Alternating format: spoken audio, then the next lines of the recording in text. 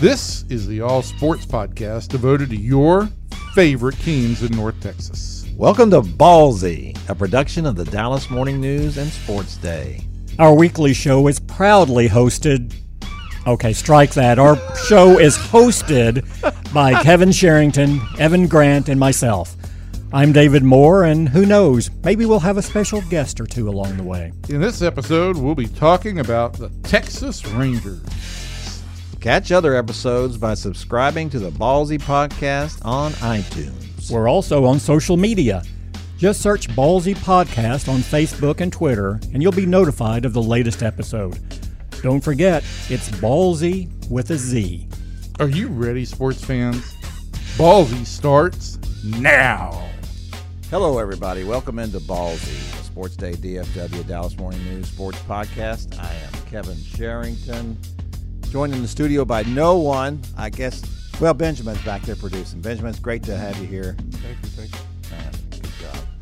Good job. Thanks for answering. Sometimes producers don't even answer. They're just kind of funny. Evan is in Seattle with the Mariners, and David Moore will be in later when we do our Cowboys podcast. But I'm do this one by myself today, which, you know, sometimes when Evan's in the studio, it's like doing it by yourself. So it's really not that big of a departure from reality. The Rangers, which is where Evan is, of course, in Seattle with them, are in a nosedive. They've now lost 8 games in a row as we tape this on Tuesday morning. They are in critical condition here at this point as they approach the trade deadline on July 31st, which is, as a matter of fact, the only deadline this year. If you're going to do something, you got to do it now in the next week. And so the question is, of course, what will the Rangers do now that they have been in a free fall pretty much since the All-Star break? They won those first 2 games back against the Astros, and then it's just been Nowheresville ever since. As you may know by now, Evan wrote from the loss against Seattle on Monday night. There seems to be a feeling that, well, maybe they have been giving these guys too much information overload. They gave Joey Gallo the night off after he has been in I believe, an 0-for-17 slump going into that game. Just really struggling at the plate. Did not get any time off at the All-Star game because that's where he went. So maybe he just needed a little mental refresher here. Of course, Joey is the big success story for the Rangers this summer. He is the one hitter in the lineup who has really embraced everything that Chris Woodward and Julio Ortiz, the hitting coach, have tried to impress upon them. And that's been a great story so far because he made himself into an all-star. And, you know, it's certainly possible he's just going through a little bit of a swoon here, a little mentally fatigued. But the manager acknowledged yesterday on Monday that, well, it's certainly a possibility that all the meetings that we have to discuss the pitcher that day, instead of just having a meeting at the first of a series against a team, which is the normal thing that major league clubs do, they have one before every game. And maybe that's just a little bit much. I have to tell you that in my short experience here with Chris Woodward and the Rangers, when the manager would tell us something in a meeting and then I would go and talk to a player about what the manager had just said, I have noticed, I don't know if I would call it a resistance, but I've noticed a difference of opinion. And it hasn't been something that's like, no, I don't believe that. I don't believe that this guy, I don't believe what he's telling me is the right thing. It's not that. It's just more of a, well, this is what I was doing. If I had some success today, it was because of this, and this is what I've always been doing. So maybe it's a little passive aggressive kind of resistance to some of what the manager has said. Obviously, we have not seen improvement from players such as Ronald Guzman, Rugi Odor, Nomar Mazara. They have pretty much continued down the same path that they have for the last several years. And certainly, just because it worked for Joey Gallo doesn't mean it's going to work for everybody. Not everybody is going to be fixed. And right now, it looks a little bit like Joey's broken again. So what the Rangers are going to have to decide, I believe at this point, are several things. One, it looks like they are not any kind of contender, not for a wild card even. And so they're going to have to make a decision about what they're going to do. And look, there's my old friend Calvin Watkins coming into the room here. It's great. Look, big hug from Calvin. Calvin's back. If y'all didn't know that from the Dallas Morning News, he's going to be joining David Moore on the Cowboys beat. That's a very good situation for us, the Dallas Morning News. Calvin, a terrific reporter, a great guy, really works a locker room really well. And so readers and listeners of our podcast, we'll have Calvin on sometime to discuss all that. He's a good one. So this is good news for the Dallas Morning News. Excuse me. So back to the baseball, though, since Calvin broke up that and he didn't want to talk about the Rangers, I guess. So the two things they have to work on now is that, all right, now we have to decide what course we're going to take. Are we going to trade these guys? Are we going to trade Mike Minor and see what we can get? And I know maybe what you're thinking is that, well, if they're not competing for a wild card, then of course they're going to trade him. I don't think that's an of course kind of question. I think it depends on what you think you are long term. Are you going to be a competitor next year in 2020 in the new ballpark? And past that, you have to ask yourself, if we trade Mike Minor, I don't think that they would trade Lance Lynn because he's got 2 years left on his contract. It's certainly an affordable contract for most contenders, but I'm not sure that Lance doesn't rise to the level of Mike Minor, and so therefore he probably would not be in your postseason rotation, which shrinks, of course, to a 3-man rotation then. I don't think that he would do that, and I'm not really sure how well he would perform coming out of the pen. So I don't know that he certainly wouldn't bring the same returns that Mike Minor would in a trade. There are people out there who will say that Mike Minor may be the best pitcher who would move at the deadline. Marcus Stroman of Toronto, of course, is one of the others. But the thing about Minor, of course, is that he's got a really affordable contract not only for the rest of this year, but next year as well. And he's left-handed, and he's got, I think, a 2.73 ERA this year. He's just been really, really good. So the question is, can the Rangers get enough from another club's minor league system to justify making that trade? I'm not confident in that. I'm not confident in their ability to gauge what somebody else has. And let's go back and look at some reasons why you might feel that way. We hear all along about the Rangers farm system and the reasons that the top levels of it just aren't very good right now. The bottom level is much better. Well, first of all, you could probably say that about a lot of franchises realistically, because when you first draft or sign a guy, of course you're high on them then, and maybe they even perform well at the lower levels. The question is, what do they do when they get to Double-A? Because it doesn't really matter until they get to Double-A. If they don't perform once they get there, then you got real problems. And I think if we look at some of the reasons why the top layers of the Rangers farm system are kind of bereft of talent, let's look at some of the trades that have been made and the players that they have lost in trying to compete the last several years and going. They didn't ever go all in, but they came close to that a few times. In the trade with Milwaukee for Jonathan Lucroy and Jeremy Jeffress, and then of course in the big trade with the Phillies, the Cole Hamels trade. Those were some of the Rangers' biggest prospects that they sent in those deals. And what has happened to those players? Well, some of them have been traded multiple times since then. If you look at the Phillies, who are really, really contenders now, there is not a single player that they have that they gave the Phillies in the deal for Cole Hamels, who's making a significant contribution right now. They have players that are they have one player, a pitcher that's hurt, but they don't have any position players. Jorge Alfaro is not really doing anything. Nick Williams is probably on his last legs there with the Phillies. Just the same as when they made the trade with Milwaukee, they traded Lewis Brinson and he has since been traded to Miami and has not performed there either.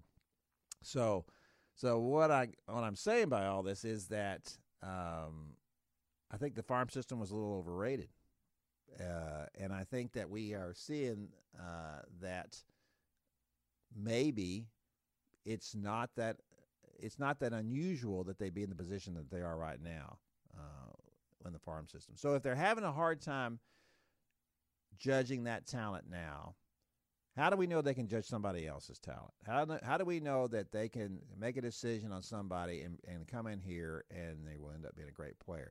We saw the big trade, obviously, when John Daniels traded Mark Teixeira to the Braves, and the return on that trade was tremendous. It jump-started those two World Series teams. They would not have gone to those World Series without that trade.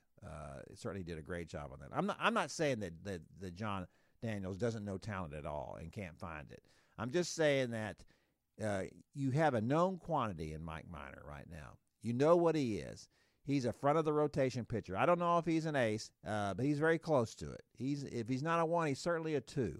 And you were, and that was a win when the Rangers made that signing of Mike Minor, because a lot of clubs were not wanting to give him a shot as a starter. That's why he came to Texas, was because the Rangers were willing to do that.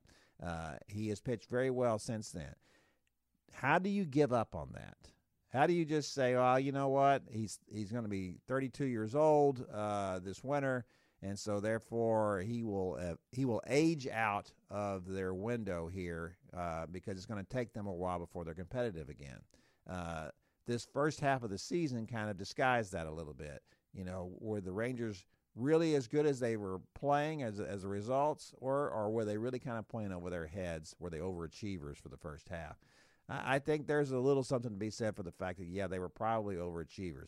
I think some of that message that Chris Woodward was sending was they were doing that, and they were doing the things that they wanted them to do. And then as clubs made adjustments to the Rangers, it was just information overload for some of these hitters, and so therefore they've eased back into something else. So there are further reasons to question this as well for me. One being because of the lack of talent at the top of the system. Do you really want to go through an entire season next year without Mike Minor and Lance Lynn at the top of the rotation, at least to kind of stop the bleeding a little bit? I don't see anybody who's ready to step up and assume those types of roles for the Rangers. You know, they can talk all they want to about signing somebody, but you've already got two very club-friendly contracts with Minor and Lynn. They're not going to be able to find somebody of that caliber and that talent at those prices. That's just an unbelievable. This is like the deal that the Red Sox had when they got Chris Sale from the White Sox. He's just an unbelievable pitcher with a really good contract, or at least a team-friendly contract. They're just not going to find that kind of thing in the open market next year. All the talk about, could they get Garrett Cole away from the Astros? I don't know why Garrett Cole would leave the Astros to come to the Rangers. I think, first of all, that they're going to certainly try to keep him because they realize that Justin Verlander surely can't keep pitching like this forever. 36 years old, still pitching like he is now. You have to at least let him run his course there with the Astros, but I don't see any way possible that they can let him go. And if he does go somewhere, I would assume he'll go somewhere where he thinks he can win. The money will be certainly be a big factor, but do you really want to spend a lot of money on Garrett Cole if your thinking is that, well, we're really not contenders yet? Well, then how much sense does that make to do that? So I just don't agree with that philosophy. And I think those are some of the things that John Daniels hinted at before the All-Star break when he said, maybe we won't trade Mike Minor. This was unusual for John to say that kind of thing. He usually doesn't give any kind of hints whatsoever about what they may or may not do. He didn't really give away a lot. He said that there were possibilities going both ways. But I think the message he was trying to send was that, yeah, we're really 50-50 on all this. I'm not committed to anything. I'm going to have to just see what is presented to us. So we'll see here in the next week whether the Rangers decide to go ahead and make a deal at the deadline, blow this team up, move on. They could certainly trade Minor. They could certainly trade Hunter Pence. I'm not sure how much Hunter Pence would bring in return. He's having a really good season, but he is for all intents and purposes a DH now. We've seen, he has the groin pull and a problem with that. I'm not sure he could play the outfield every day. So then for a National League club, he's either going to be mostly a bench piece or with an occasional, play in the outfield. I don't know how productive Hunter would be in that kind of situation. He certainly had a really good year. To me, the only reason you would trade Hunter Pence at this point is because you think that he deserves to go to a contender at this point in his career. And I think that would be a nice thing for them to do for him. He's not going to bring a great return. You're going to get one prospect, and it's not going to be somebody's top 10 prospect either. It's just going to be a marginal prospect. So you'd have to ask yourself, are you better off just not keeping him on the club, letting him play? He's certainly a good example for the other players on this team. For the message that you are trying to preach to these guys, that is Hunter Pence. Here is a guy in his mid-30s who goes out in the offseason and after a terrible year last year, and really the last couple of years have not been very good, and kind of reworking a lot of the things that had made him so successful in his career. That's the problem that the Rangers have right now, is that they've got too many guys on this club who believe they're really not doing anything wrong. They just kind of talk themselves into believing that I've hit before and I'll hit again. It's just a question of me, getting out of this little slump I'm in. Like there's no science to it whatsoever. There is a science to it, and those guys have had difficulty with that. I don't know how much of a factor this is. One of the things that you certainly see in baseball, players from Latin countries sometimes feel like there's an old saying that you don't walk your way off the island. You're aggressive. You swing and you swing at just about anything you like, certainly. And certainly that has been Rugi Odor's approach all along. Nomar Mazara has had a more balanced approach, and that's why he was always seen as a guy who would have a better back control, certainly goes the opposite way, can get himself out of any kind of extended slump. But he's just been unbelievably, maddeningly consistent, and only consistently average in his 4 seasons with the Rangers. I think he has over 2,000 at-bats now, and I'm not saying he won't eventually become a better hitter than he is right now. I'm saying that I'm not sure, what the ceiling really is. The Rangers believe that his ceiling is really high. They think that he can be a star. If he's going to be a star, it's going to be as a hitter, certainly not as an overall player. He's not fast, and he's not a good outfielder. We already know that. But you have to also believe that he wants to do the things he has to do to get better. And certainly Nomar at this point seems to be one of those guys resisting Chris Woodward, just as Rugi Odor is. And I'm not saying that they're resisting because they don't like the manager, they don't like the hitting coach, they don't like what they're having to say. It's just hard to talk guys out of what they did to get to the majors. When I was in Minneapolis with a club, Elvis Andrus even reinforced this thinking that they have. And he was talking about the approach Shin-Soo Choo, who's having a very good season. Another candidate to be traded if someone wanted to pick up his $21 million salary next year. I think it's certainly possible that they could get somebody to do that. I certainly think it's possible that they would pay part of that salary. But at this point, he's got a year left on his deal. I'm not sure how much difference it makes anymore, and it's not like that they are really cash strapped. Their overall payroll is very reasonable.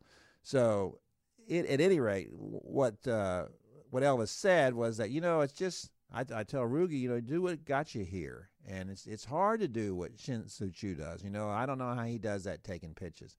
There's a lot of it's not misinformation. There's certainly a misunderstanding about what it is that the Rangers are asking these young hitters to do. It's not taking pitches. It's about swinging at your pitch. If they throw you your pitch, the first pitch, well, then swing at it. This is not rocket science. This is what any hitter, this should be the approach that they take at the plate.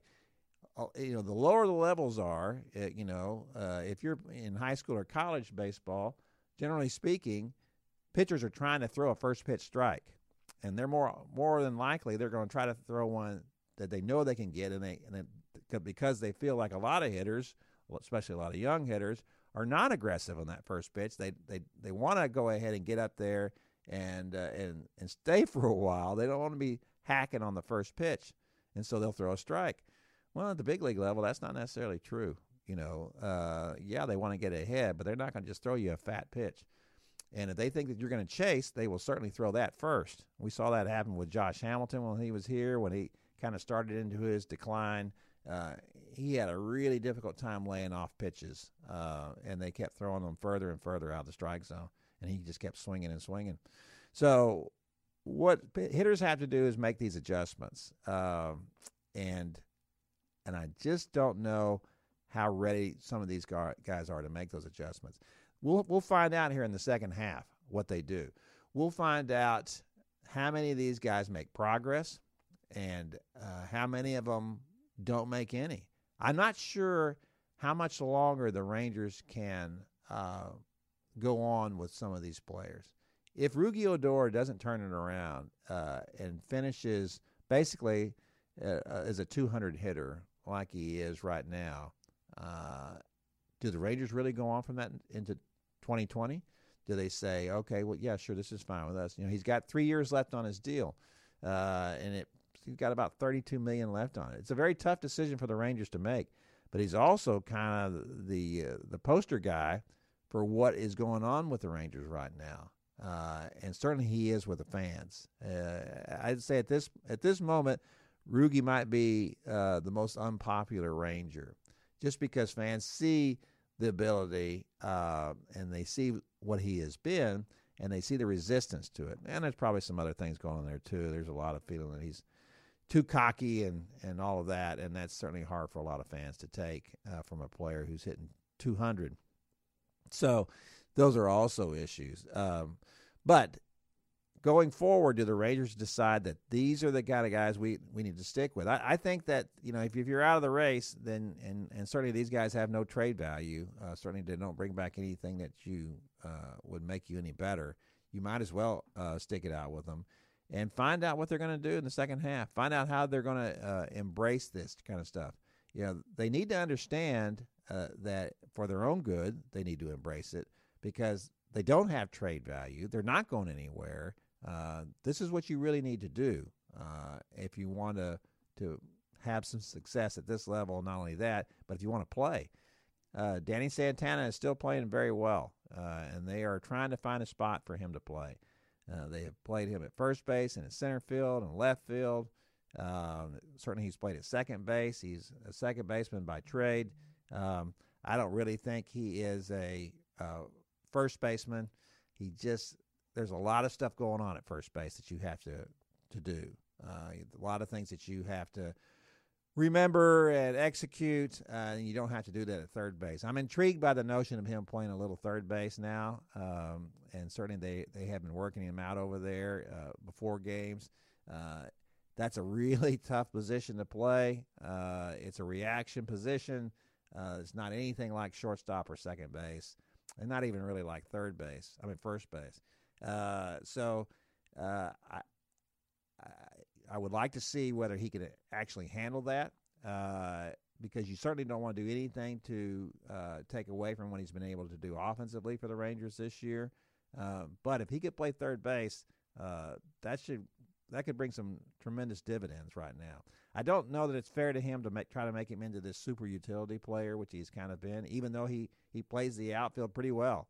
And he certainly plays second base pretty well. He's done okay at first base. But I'd like for them to see if they could find him a position. And these are the decisions that the Rangers are going to have to make in the second half. What do they do? How do they move forward? What is the plan at this point? I think that the situation with the wild card chase is over. Now they need to decide: are we going to tear it down, really tear it down, or are we just going to try to work on what we have here, go with these guys, see what they can do, see the adjustments they make in the second half, and prepare for next season? I think that I'm okay with them being open to trades for a guy like Mike Minor. I'd like to think that if they're going to make a deal, it better be a no-brainer. Well, that's going to do it for our Rangers podcast. I've just been talking to myself all this time, and Benjamin. No, I was right here. Benjamin was right here. I could have asked him a question, and I didn't even do that. Benjamin, is there anything you'd like to know about the Rangers before we sign off on the podcast? Do people still eat that large chicken sandwich at the games? That's a good question. How do people eat any of that? And maybe it's just because I've gotten so old. When I was young, Benjamin, I could eat like an entire large pepperoni pizza. Really? Of course, that was like a century ago. So, now it's like 3 or 4 pizzas and I'm out. That's that. I don't know how people eat those kind of sandwiches like that, though. I don't think it's good that we're trying to encourage that kind of thing. I agree. One time I went to the Rangers game and spent a lot of time just looking for a sandwich. Just a normal size sandwich? Just a regular turkey sandwich. They had vegan options, but I just wanted a sandwich. See, you're just way too healthy. You go out to the ballpark. I will say this: the ballpark is the only place I ever eat a hot dog. I never eat a hot dog anyplace else. Well, I eat a corn dog at the fair.